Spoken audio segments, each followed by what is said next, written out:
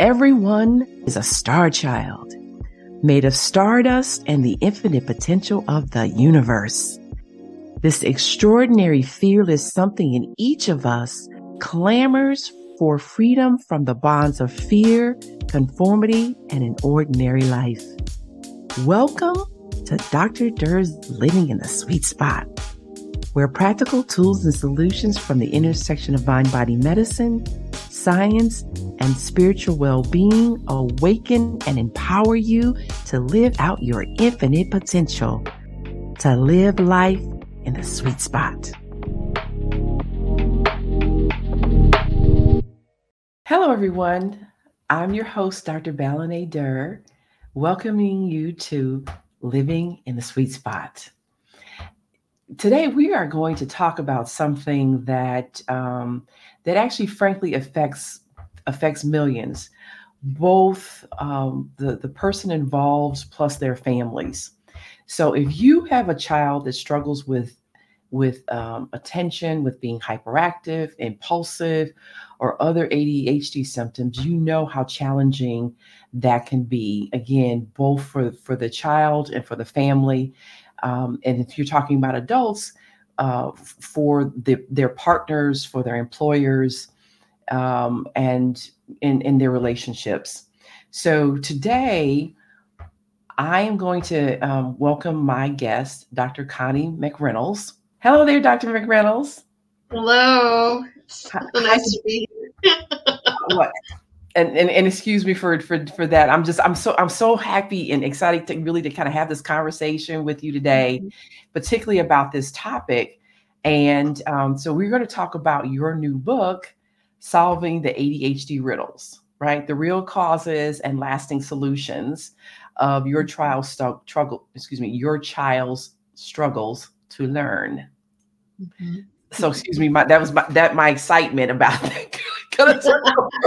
I couldn't get my words out. So, but yeah, so thank you so much for joining me today. No, thank you for having me. I'm looking forward to this very much today. Yeah, so you have a different understanding about ADHD in terms of its causes and therefore its solutions. So how about if we start off with talking about what ADHD looks like, right? Yes, because I think that is a very good place to begin. And it's so interesting because people, pardon me, have different ideas about what ADHD is, kind of depending on your point of view, I guess, your worldview of this. Some people think it's just a willfully bad behaving child. And you can see that kind of out in the public. You can see a child who maybe isn't doing what a parent wants, or maybe they're running around the room, or they're in the grocery store and they're making a lot of noise and acting out. Mm-hmm. Mm-hmm. So that's certainly the behaviors, I think, that we anchor in on. When we think about a child who has ADHD, a lot of times we hear people talk about this is the child who can't sit still. This is the child that's just motoring around all the time and always into something, bumping things over, knocking things over, doing something, and having to be redirected all the time. And that redirection doesn't necessarily yield a different outcome. So people get really frustrated with a lot of these children. But there's really other children who are quieter that might go undetected with this. And that's really the focus of what my work has been, is kind of peeling back what we understand ADHD to be, to maybe look at this from a different perspective and a little deeper, and trying to dive into this to see what maybe there's something else going on here. Yeah. So the other thing I thought about as you talked about that, and then of course, as these children age and those difficulties that then occur in their adult relationships, then they get called, the bad boyfriend or the bad girlfriend, right? because Mm-hmm. right, because they have such difficulty functioning, in their relationships. So yes, or the bad employee, the employee who doesn't follow through, can't hold on to anything, loses things, and doesn't, seem to remember. It goes in one ear and out the other. So we've got all kinds of descriptors for folks that fall into this category. Yes, yes, yes, ma'am. So, absolutely right, and don't forget about that bad driver, Yes, actually. right? Yeah, the bad driver. So, so before we get into this a little further, let's talk about what you do, right? So Mm, you are a licensed psychologist and a certified rehabilitation counselor with more than 30 years of experience in the field of rehabilitation counseling and psychology. And mhm. you've also been the founder of some prominent neurofeedback clinics in Southern California, which is definitely what we're going to talk some more about that, right? And then, of course, you Mhm. specialize in working with adults and children, and Mhm. from 5 to 90. Wow, that's a big range, right? It is. Although, It is. although and I tell folks, I said one of the things you need to remember is in terms of why we get frustrated with adults is because sometimes even though they're adult bodies, they actually have the mind and the emotions of children walking Mhm. around in those adult bodies doing children-like things, doing Right. childlike things, engaging in those kinds of behaviors, but we're expecting more mature behaviors. Mhm. So you specialize in ADHD, depression, pain management, I should say chronic pain, Mhm. and any other specialties that you do? Well, certainly trauma, post-traumatic stress disorder is a big one that we tackle. The anxiety and depression, as you know, kind of travel together. Mhm. Chronic And pain can, along with the ADHD, right? They occur in a yeah, much higher frequency together. they really do. And why, we don't necessarily know, but they seem to be there. And so, yes, there's a host of conditions, other ones for children that have walked in the door, these diagnoses, and I mean the labels that have come in include intermittent explosive disorder, Mhm, includes kind of anger management problems. So we have children who are described as having a lot of tantrums. mhm, So they can have meltdowns, some people call them. mhm. Um, Grandmother called them a cataclysmic event Oh, because of yeah. the impact that Yeah, it I can read have. that story about was she 5, the little girl? Her granddaughter was 5? Yeah, Yes, you at talk the about time. that in your book. Yes, yes. So it can have a big impact, not only in this child's life, but any adult who's really trying to work with a child who's struggling like this. Everyone is affected. So Mhm, it can be, walking down a grocery store aisle. If you're sensitive to sounds and you've got a child who is really kind of acting out and running around, or if you're unsteady on your feet, and this child goes racing by, you can get a little scared or frightened, about what's going on, and you can worry about that. So it's pretty broad based, actually. yeah, and actually, when you told that story, it actually reminds me of an occasion when I was in the store and I had a family member with me, and he was a toddler, frankly. Hmm. And I paid for the items, had this big old shopping cart full of stuff, and had the receipt. And I said, I'm going to need to keep up with the receipt because the store I was at, they check the receipt before you leave. Hmm. Hmm. And the toddler took off, and I threw the receipt down somewhere. I thought it was in the cart, but when I caught up with him and then went to find the receipt, I was in the store probably another 30 minutes to an hour, frankly, trying to, because I was like, I am not leaving my milk that I paid for. No, So, exactly. but I was so frustrated, not with Hmm. not with a toddler, right? But the store and that whole thing. So when you talk about, kids taking off, Yeah. it made me think of that. So Hmm. so it also things, I think too, for the audience, it should help to define, if we define the types of ADHD, right? There's Yes. ADHD inattentive, there's Hmm. ADHD hyperactive/impulsive type.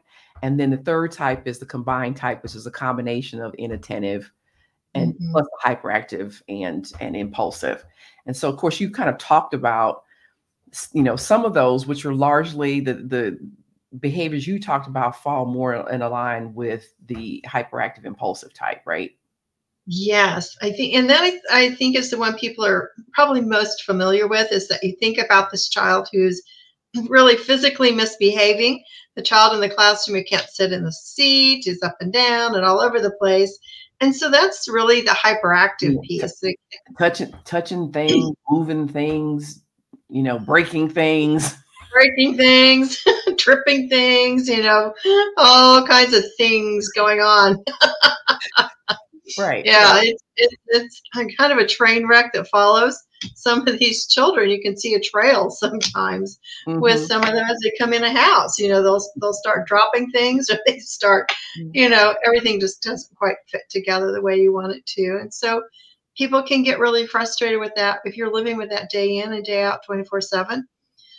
And parents are busy. Most parents work, and there could be other siblings in the household. Maybe they all behave, so Mhm. to speak, and you have one that somehow is different from the rest. And then, of course, that's a whole story that Yeah, gets started as well. yeah. So what does the inattentive type look like? Well, this I kind of describe as the daydreamer.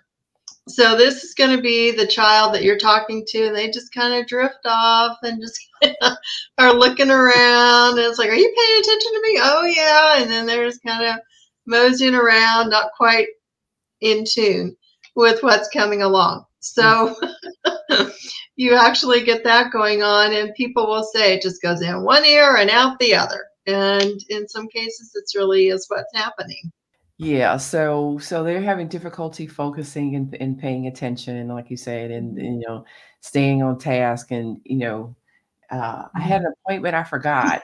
Yeah, forgot the homework. This is the one I hear all the time. Forgot the homework. Forgot to bring it home. Forgot to take it in.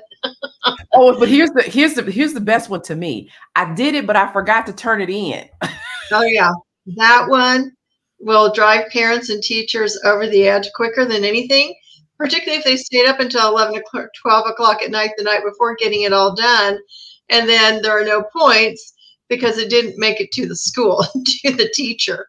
Right, And so these are, or wait a minute, wait a yeah. minute, or I paid a tutor. I have a tutor Oh, paying a tutor to help you do this. It was done. where It is was it? done last They, night. I know it was done. You did it with the tutor. I saw it. But now where is it?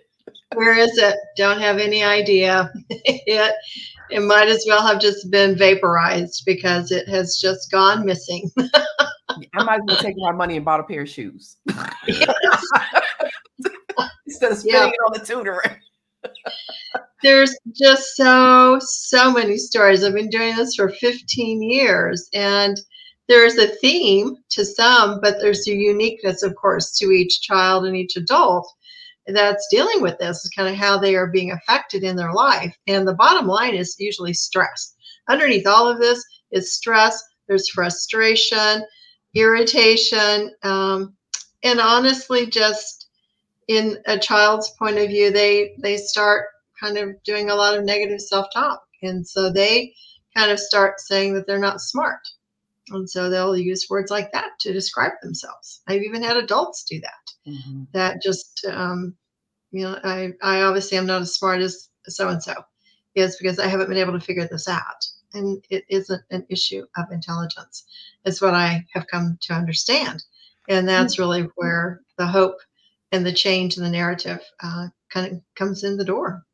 Yeah, and I was just gonna say, for me, to be honest, it's really heartbreaking when I hear a child say, "I'm stupid," um, Mhm. because they don't understand that their brain just works in a different way Mhm. than some other folks' brains work, and that it doesn't make, like you said, doesn't make them less intelligent.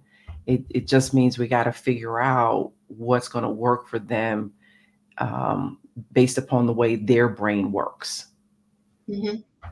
Yes, that's absolutely true. And it's so important for parents. And a lot of parents have really tried to figure it out. So I want to be really clear. There are a lot of parents who they'll walk in and we start talking, and they'll just kind of naturally say, well, we do this. And we know that, if we say go do two or three things, it isn't going to happen. So we can only do one thing, Mhm. or We have to repeat it a lot in order to get this accomplished, or we have to just ride herd on the backpack and the homework and getting from point A of home to point B at school.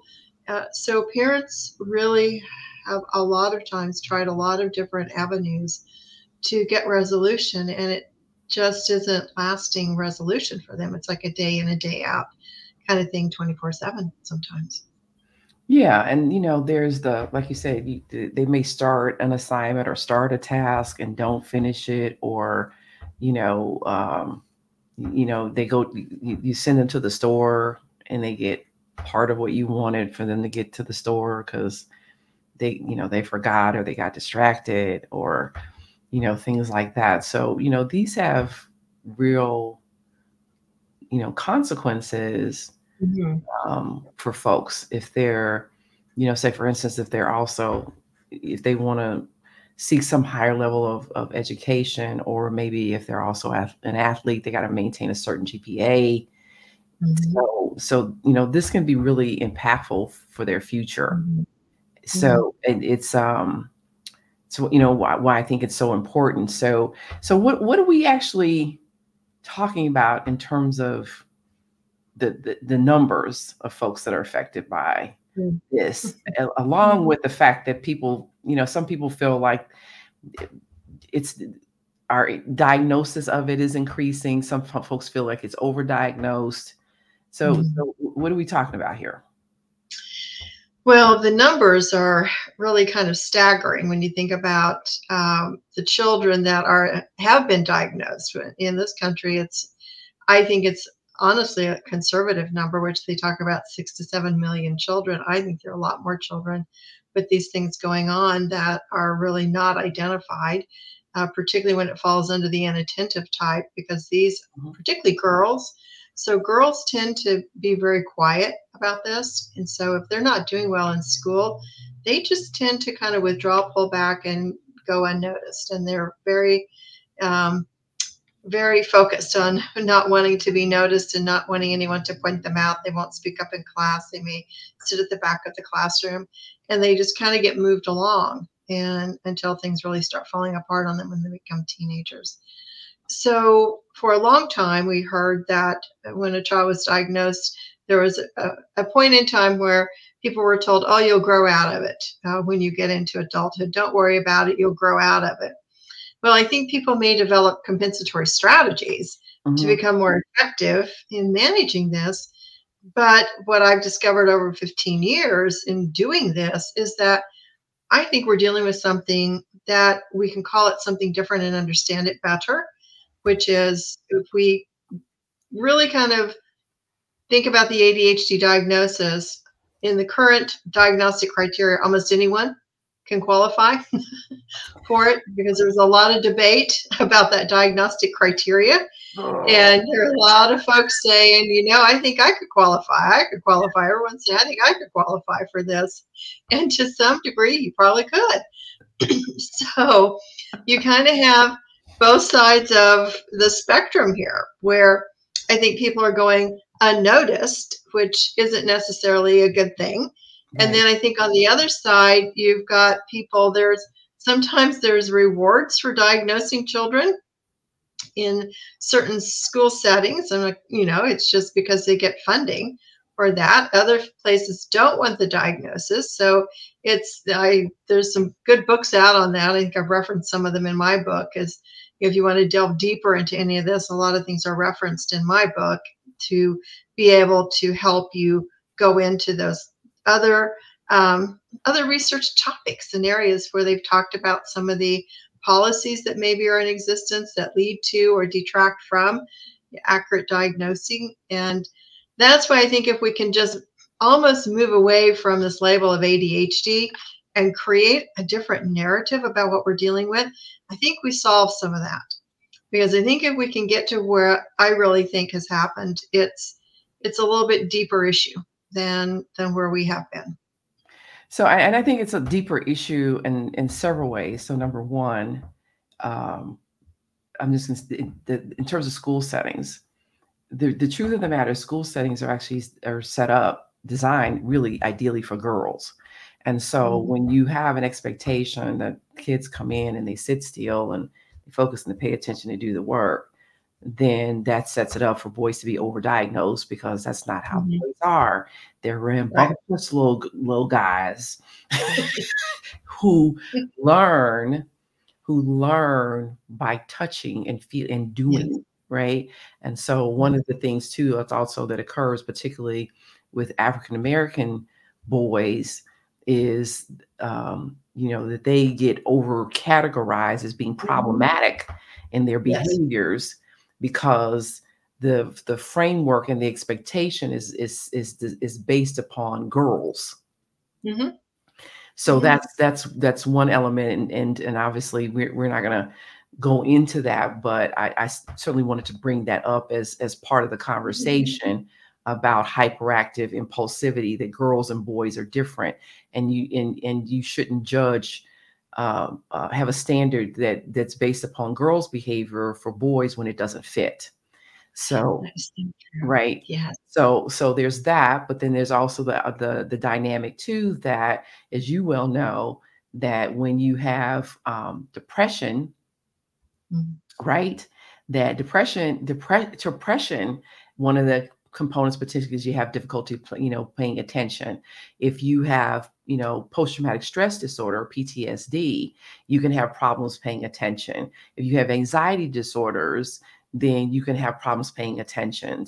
If you're having some kind of psychosis where you're hearing voices, or having or seeing things or having some kind of stimulus that is also uh, diverting your attention, and so then you can be distracted and have problems paying attention or completing tasks because your attention is being drawn inward to whatever the stimulus it is, that you're experiencing. Absolutely. There's just so much that goes into this, and I think just this cursory review of just some behaviors probably leaves us a little short on really understanding what's happening with each person. And I'll wax just for a moment. My mother taught second grade in the same room for 32 years. So I kind of joke that I grew up in second grade, and I can remember her talking about, these little boys, she'd come home at night and she wouldn't necessarily say their name, of course, but she'll say, I looked over and he was sitting on top of his desk. And then I looked over again and he's under his desk. And then he's writing from the side of his desk. And so, and here he was, he was fidgety. He couldn't sit still. So he was having a hard time of Mhm, that. mhm. And I just always remember those stories, that I would hear about these second graders. And their people are wired differently. And I think in those days, I give credit to my mom a little bit on that. I think she had maybe, and this, I'll say to this too, the classrooms were smaller. So if there were 20 students in a classroom, that was considered a large classroom of Mm, children. And now we can have up to 30 sometimes in these classrooms. So teachers have a lot of pressure on them in the classroom, and I taught for 25 years myself in academia in a university setting, so I'm familiar with that. Like I said, mom was in the same classroom for 32 years, so she raised kids and then their kids. right, right. But and again, I just, throw this in as part of the conversation. There's also, especially in the younger grades, a preponderance of women teachers. Yes.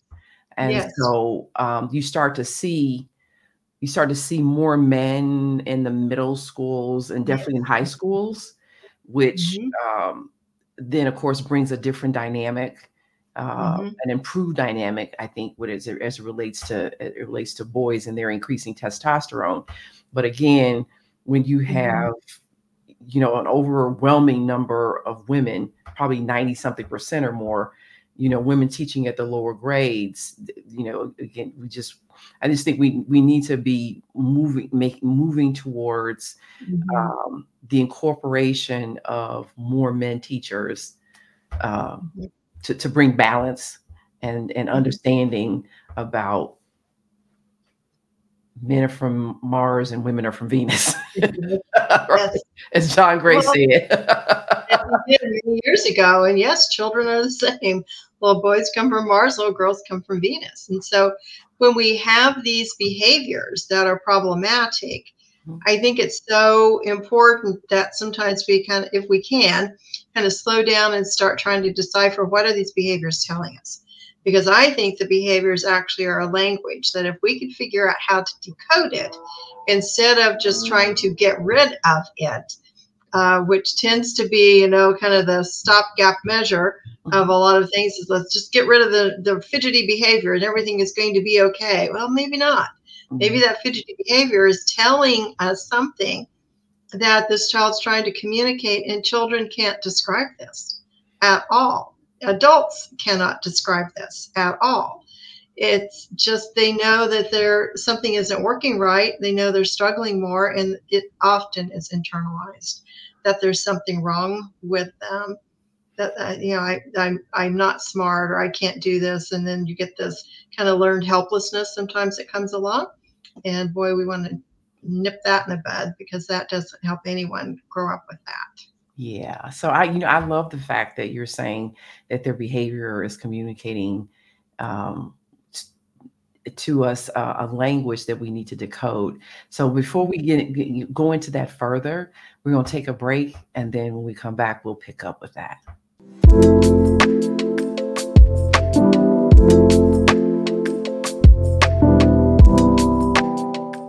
Heaven abounds in you, enlightens, uplifts, inspires, and invites you to live a life that's engaged, joyous, and limitless, the sweet spot of life. Take this journey in oneness. We are and have all that God, the infinite creative source of the universe, is. You are infinite potentiality, and the kingdom of heaven is within you. Heaven abounds in you.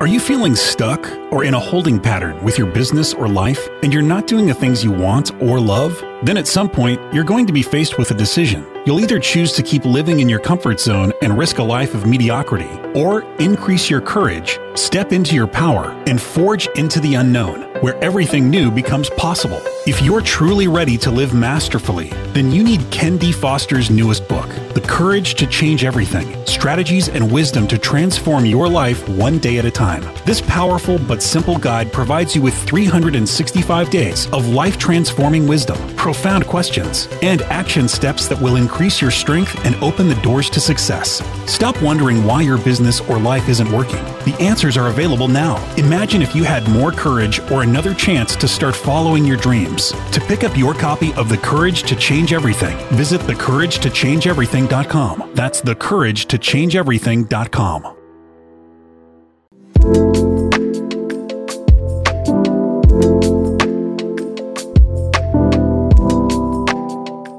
Hi there. I am Dr. Durr, and I am back with my guest, Dr. Carolyn McReynolds, the author of Solving the ADHD Riddle.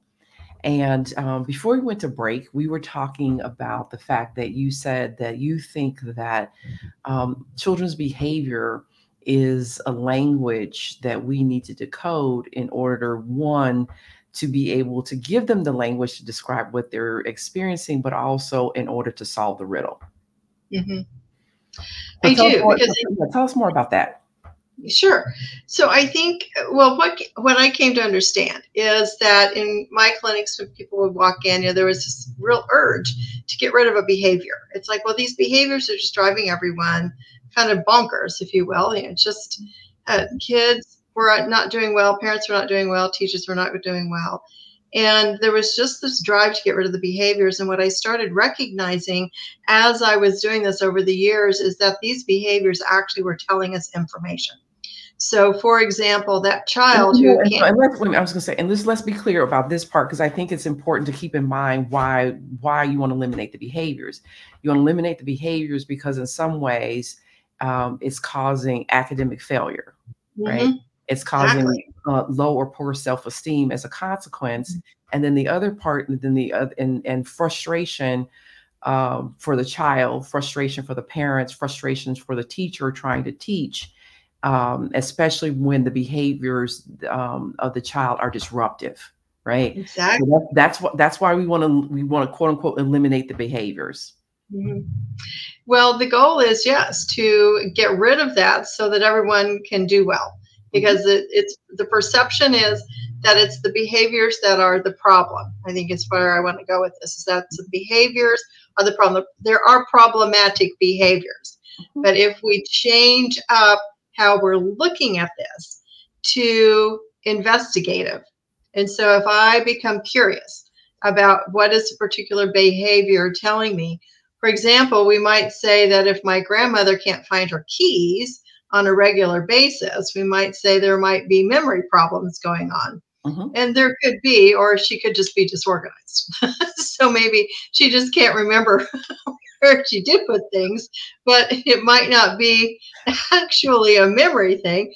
It could be that, well, maybe if we get rid of this pile and this pile and this pile, we'll find the keys down in between that pile. So And hey, again, by the way, there's a bunch of money down here with the keys too, Grandma. Oh man, yes. Oh, there could be a lot going on there.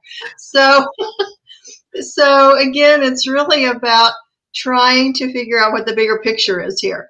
So with these children, what was happening is, as I was running these assessments and we were able to start pulling apart all this information, I found that these auditory and visual processing problems kind of fell along some behavioral pathways. So you can have auditory, you can have visual. Yes, and then you're going to have to explain that, right? I will, yes. Right. Yes. So you didn't climb into the big word balcony, right? We're going in here with this one. So first, before we go too much further, I want to make sure I say that when we're dealing with visual processing, I'm not talking about visual acuity of sorts. So obviously I'm wearing some glasses, so I have a visual need to wear glasses, but that doesn't equate to the same thing as what I'm talking about with visual processing. And the same with auditory processing. It isn't the same thing as maybe needing a hearing aid or having hearing problems. I do think it's important to check both of those out at the front end of this, and I've recommended that parents do that if they haven't already done so. It's like we need to rule that out. So you got to rule out medical conditions. Right. So you're saying with this particular potential cause of ADHD, it's not a problem that I can't see, right? Right. It's not a problem that I'm having trouble hearing. Correct. Okay. Although I might get accused of not hearing well. So I might be accused of, it just goes in one ear and out the other. So, I might be accused of not paying attention and tripping over things. But these are actually signals to us. So, for example, this child who's constantly losing everything that they're setting down, they can't get the homework from home to school, they can't get the items from school to home. The backpack, you open it up and it just looks like paper exploded in there or something happened. And they lose things all the time. Well, that actually could be an indicator that this child has a visual processing component that's going on here. In the book, I have separate chapters. I have a chapter on auditory processing, and then I have a chapter on visual processing. And at the end of both of those chapters are checklists that could help parents and teachers really kind of figure out, gosh, am I dealing with an auditory processing problem here? Or am I dealing with a visual processing? So for auditory, we could say, I keep telling him over and over to go do this, this, and this when he gets home. And before he gets 3 steps away, he has completely forgotten everything. And then I'm repeating myself over and over and over again. Well, there could be an auditory processing problem there. There could be a problem with being able to retain what's being said, to hang on to it, in other words, to be able to put this into an actionable follow-through process, because some children can't do it. All right, so Dr. Connie McReynolds, let's get a little real concrete here. Let's real specific. So when you say that they're having an auditory problem processing that instruction, What does Mhm. that mean specifically? Mhm. So there's actually 37 areas that I look at with this computer-based assessment that we've been using for quite a long time. And part of what it looks at is something called auditory vigilance. And part of that is this person easily distracted? So do they kind of drift off? Do they tune out? And when that happens, are they able to get back on track? There's also an auditory focus component to this. It's like how much can they pay attention to what I'm saying to them? So if I'm giving instructions, are they focused or are they again tuning out, drifting off? There's another piece that's really important for people to understand, and it's called processing speed. And this is where a lot of children, I think, get caught because they get channeled into services because of slow processing speed, because this processing speed actually, I think, gets diagnosed as being more of an intellectual challenge. And so we'll actually hear terms such, you don't hear it quite as much as you used to, but slow learner. Well, if I have a slow processing speed, I could easily get categorized as being a slow learner, which my intelligence could be average or above. I've worked with kids that are brilliant, but they're in special education because they can't keep up the pace. So they can't keep up with what's being presented to them. They lose track of all of this, and then it doesn't do well for them in school because it ends up being a situation where they aren't able to follow through. And then that general education setting doesn't look like it's supporting them in their educational process. So they get moved into these other more supportive circumstances. Right, and I And think just, and I, you know what, I think it's important to acknowledge that difference and that it's not necessarily one of intellect. Because, I mhm, remember, it's probably been 20 years or more now, um, that one of my friends, he said to me, and he's, you know, a pretty bright individual himself, and he said to me, he said, "Valen, you idle faster than some people can run."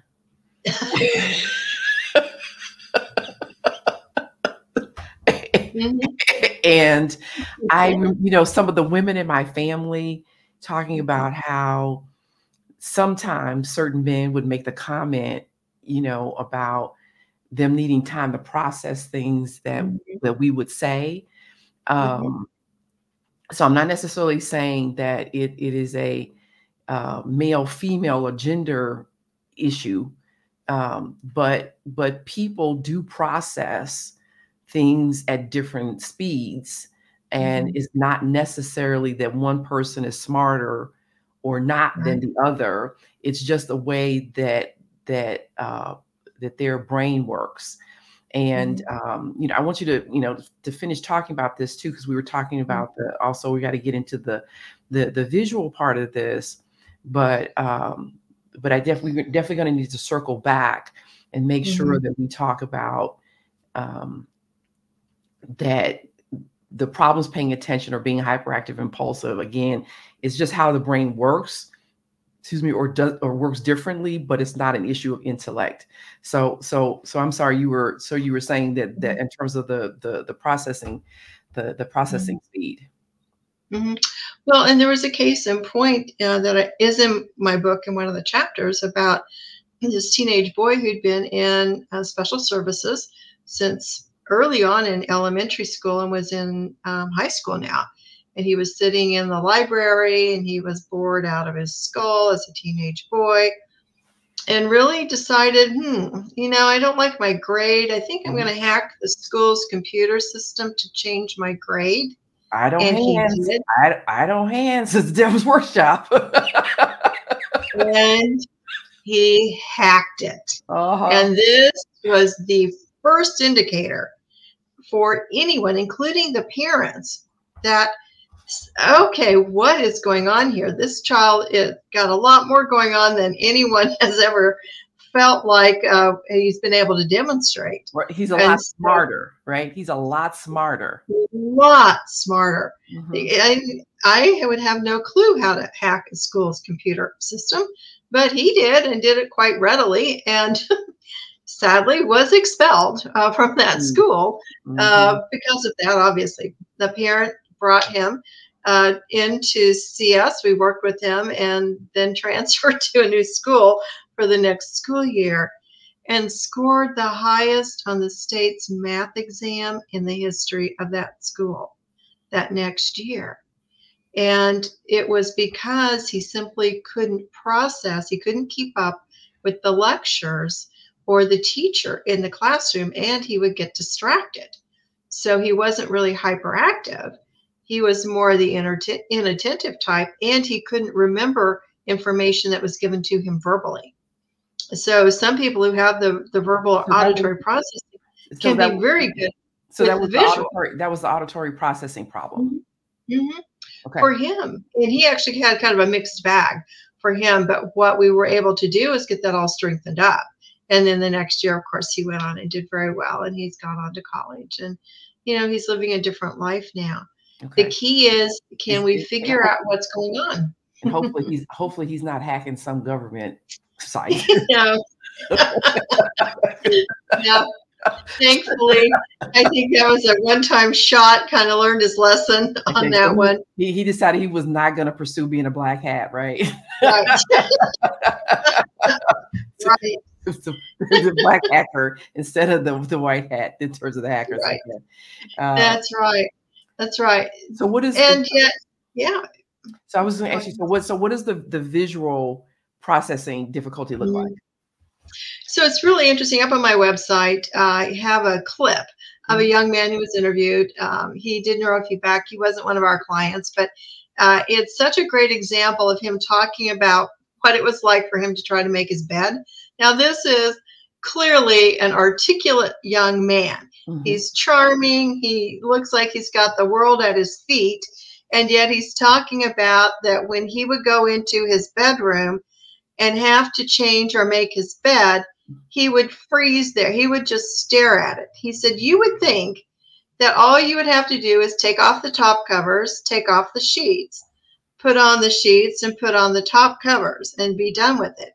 But he said he would stare at that and he would have no idea how to organize that. And it was such an overwhelming task that he could not do it. And I think that's such a great representation of what visual processing can look like, literally. This is the child who maybe you say pick up all the toys and they can't get that organized. They cannot visually organize their room. They can't visually organize their backpack.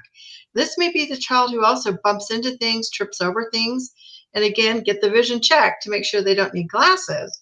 But if that isn't the case, then this could be some signs, if you will, of visual processing problems. Messy handwriting is another one. In elementary school, so if the handwriting is really messy, they can't form their letters, that could be a cue as well. So then what's actually happening with the visual processing that they're unable to organize, making the bed, or or their handwriting is messy? What's actually happening? So in my understanding of this, and I'll be the first to say I'm not a brain scientist here, I'm not a neuroscientist, but I am a rehab psychologist. Part of what I've come to understand with this is that the neuronal pathways that guide and help us with our auditory and our visual processing are just not strong enough. And that's with this assessment, I'm able to identify those areas. And sometimes it's this thing called visual prudence, where they're very easily distracted by visual things going on around them. Pardon me. They're distracted by visual things going on around them. So anything going by catches their distraction. They just can't focus. So the focus may be a problem. They can't get the information from the whiteboard down to a piece of paper. And when they try to, their lettering is just messy. They can't really organize. And that's part of the problem here, is that the organization skills are just missing for this particular child or adult. So, so traditionally, the way we talk about, ADHD in medicine is that there is, parts of the brain that are working too slowly. And so because those parts of the brain are working too slowly, then they're not able to do the task, or meaning whether it's the focus and paying attention, it's just the organizing, the impulse control, right? Judgment. those things, those parts of the brain are not working fast enough. Therefore, they're not doing the job as well. And so obviously the intent behind giving medication is in order to help those parts of the brain to speed up. The same thing is true. Like there's some people that I know that have ADHD. They actually, because they're so revved up, that they have problem sleeping. So you would think, which is counterintuitive about somebody that has ADHD, that they need to take medication to speed up the brain so that it works more within the normal range to do things like even slow down enough to be able to sleep, or to again, to be able to focus, pay attention, control their impulses, etc. So that's the approach that we kind of conceptualize things of medically. But your approach is different. And I think one of the things that before we go on to this next part, I'd like for you to tell folks what a rehabilitation psychologist does, but also I think we should get into what are those I'll call them those mistaken beliefs that people have about ADHD, and what it says about the person, and also their expectations about what people can do. Because you're like, a lot of parents are like, well, like you said, he can focus on what he wants to do. He can play video games, but he can't clean up the room. So let's start with, what does a rehabilitation psychologist do? Sure. So the beauty of the educational background that I had, I started out as a rehabilitation counselor many, many years ago. And part of what that was really geared toward is you have the diagnoses that you work with, but the process is really focusing on strengths-based activities. So it was really looking for things the person could do well. And I worked in employment settings and helping people get jobs and trainings and the like. And so it was more focused on, who is the person? It's not so much just the diagnostic label that might get them in the door for services, but then who is the person and what can we do to kind of work around? So it's always looking for a workaround. It's outside the box thinking. It's like, okay, if this doesn't work, which direction can we go? Can we do this? Can we do this? Can we do this? And it was really great because you really could get creative with finding solutions to help people. And with the rehab psychology, it's just an advanced level of that, where it was more of a psychology degree. So certainly I can do the diagnostic piece and that such. I have a private practice with talk therapy as well. And I taught for 25 years in the field of rehabilitation counseling. With that, I often taught students. I taught the psychiatric rehab, the addiction classes. And it was about really understanding, okay, this may be the diagnostic criteria that this person meets. But when they walk in the door, you really have to figure out who they are. And the key to this is finding the workaround, finding the ways that we can help them actually live their life, live their best life. And what can we do to facilitate that? So it was like walking in two different worlds. So they would have their abnormal psychology class, but then they would have the whole rehab action as well. And that's the background that I've brought to everything, to my teaching and to the clinics, which is, let's figure out what isn't working. Let's figure out what the strengths are, and let's see what we can do for those weaknesses. Can we actually mitigate some of that? And my process was using brain training, which I know we'll go into a little bit later, but it's training the brain. It's understanding that the brain is flexible, it can learn, and through repetition, and how we have learned everything that we've ever learned in our life is through repetition. From learning how to walk as a child, to drive a car, to ride a bike. And the good news is, once we kind of get that trained in the brain, it tends to hold, which is why this intervention of neurofeedback is attractive to people, because they can come in, and if we can figure out what that root cause is of these underlying behaviors and these conditions, and then we train the brain through about 20 hours of brain training, they don't need to come back. And I often say, well, how is that possible? It's like, well, did you learn how to ride a bike when you were a child? Well, yeah. I said, how long has it been since you've been on a bike? about 30 or 40 years. So if I brought a bike in here, do you think you could get on it and ride it? Well, yes. It's like, of course, because the brain holds on to that. And that's what this is about, is literally helping the brain hang on to and just reinforce better operant conditioning. So it's just using this very traditional operant conditioning, which is rewards. And there's a whole process we use for that to help people feel good about what they're doing and train the brain. And the key is, though, we can really dissect the behaviors. We understand those auditory and visual processing problems across those markers. And then by helping them strengthen those neuronal pathways, they can do better.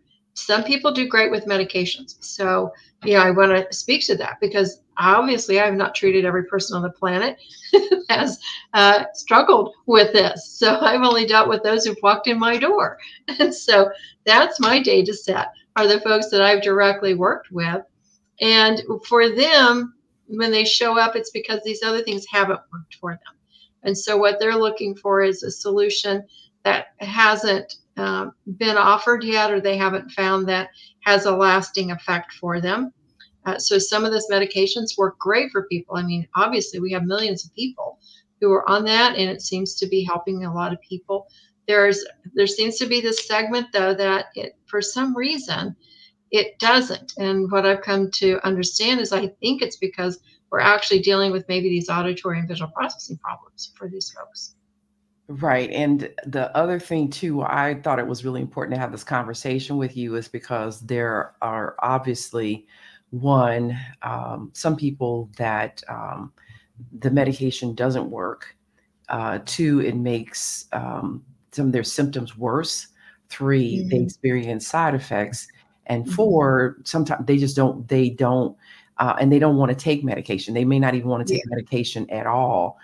And then if they do take medications for the reasons I just spoke of, then if they took it before, now they don't want to take medication. And the third option, obviously, is for some folks, the optimal treatment will be medication and this other non-medication options.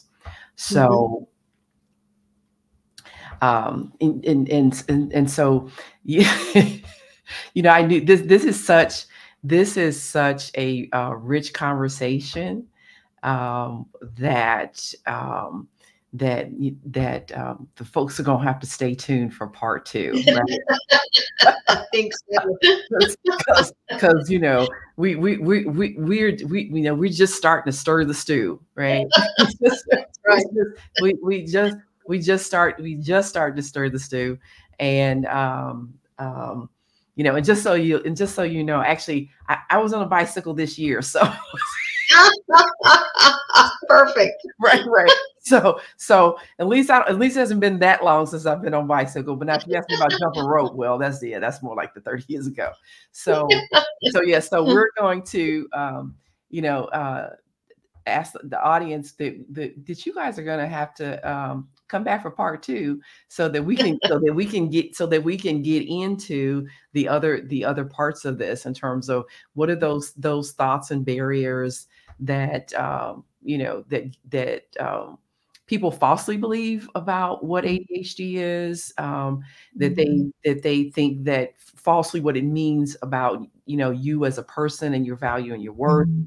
And then we can get more deeply into the work that Dr. McReynolds does, because based upon her research, it is a very viable and very practical, treatment option for those who may not want to take medications, or may want to augment the medication with something else. So I'm Dr. Durr. I'm glad you were able to join us for part 1 as we talk about, ADHD, what it looks like, and then obviously Dr. McReynolds' alternative treatment, where she's talking about the difficulties with processing that maybe actually be the causes, and then the solutions for that.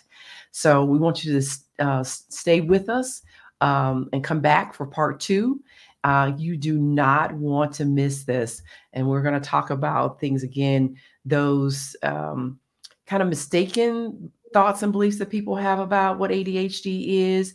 And then we're going to go ahead and dive in and unpack those treatment options that Dr. McReynolds has offered and been very successful with us. I'm Dr. Durr, awakening and empowering you to live out your infinite potential, to live life in the sweet spot.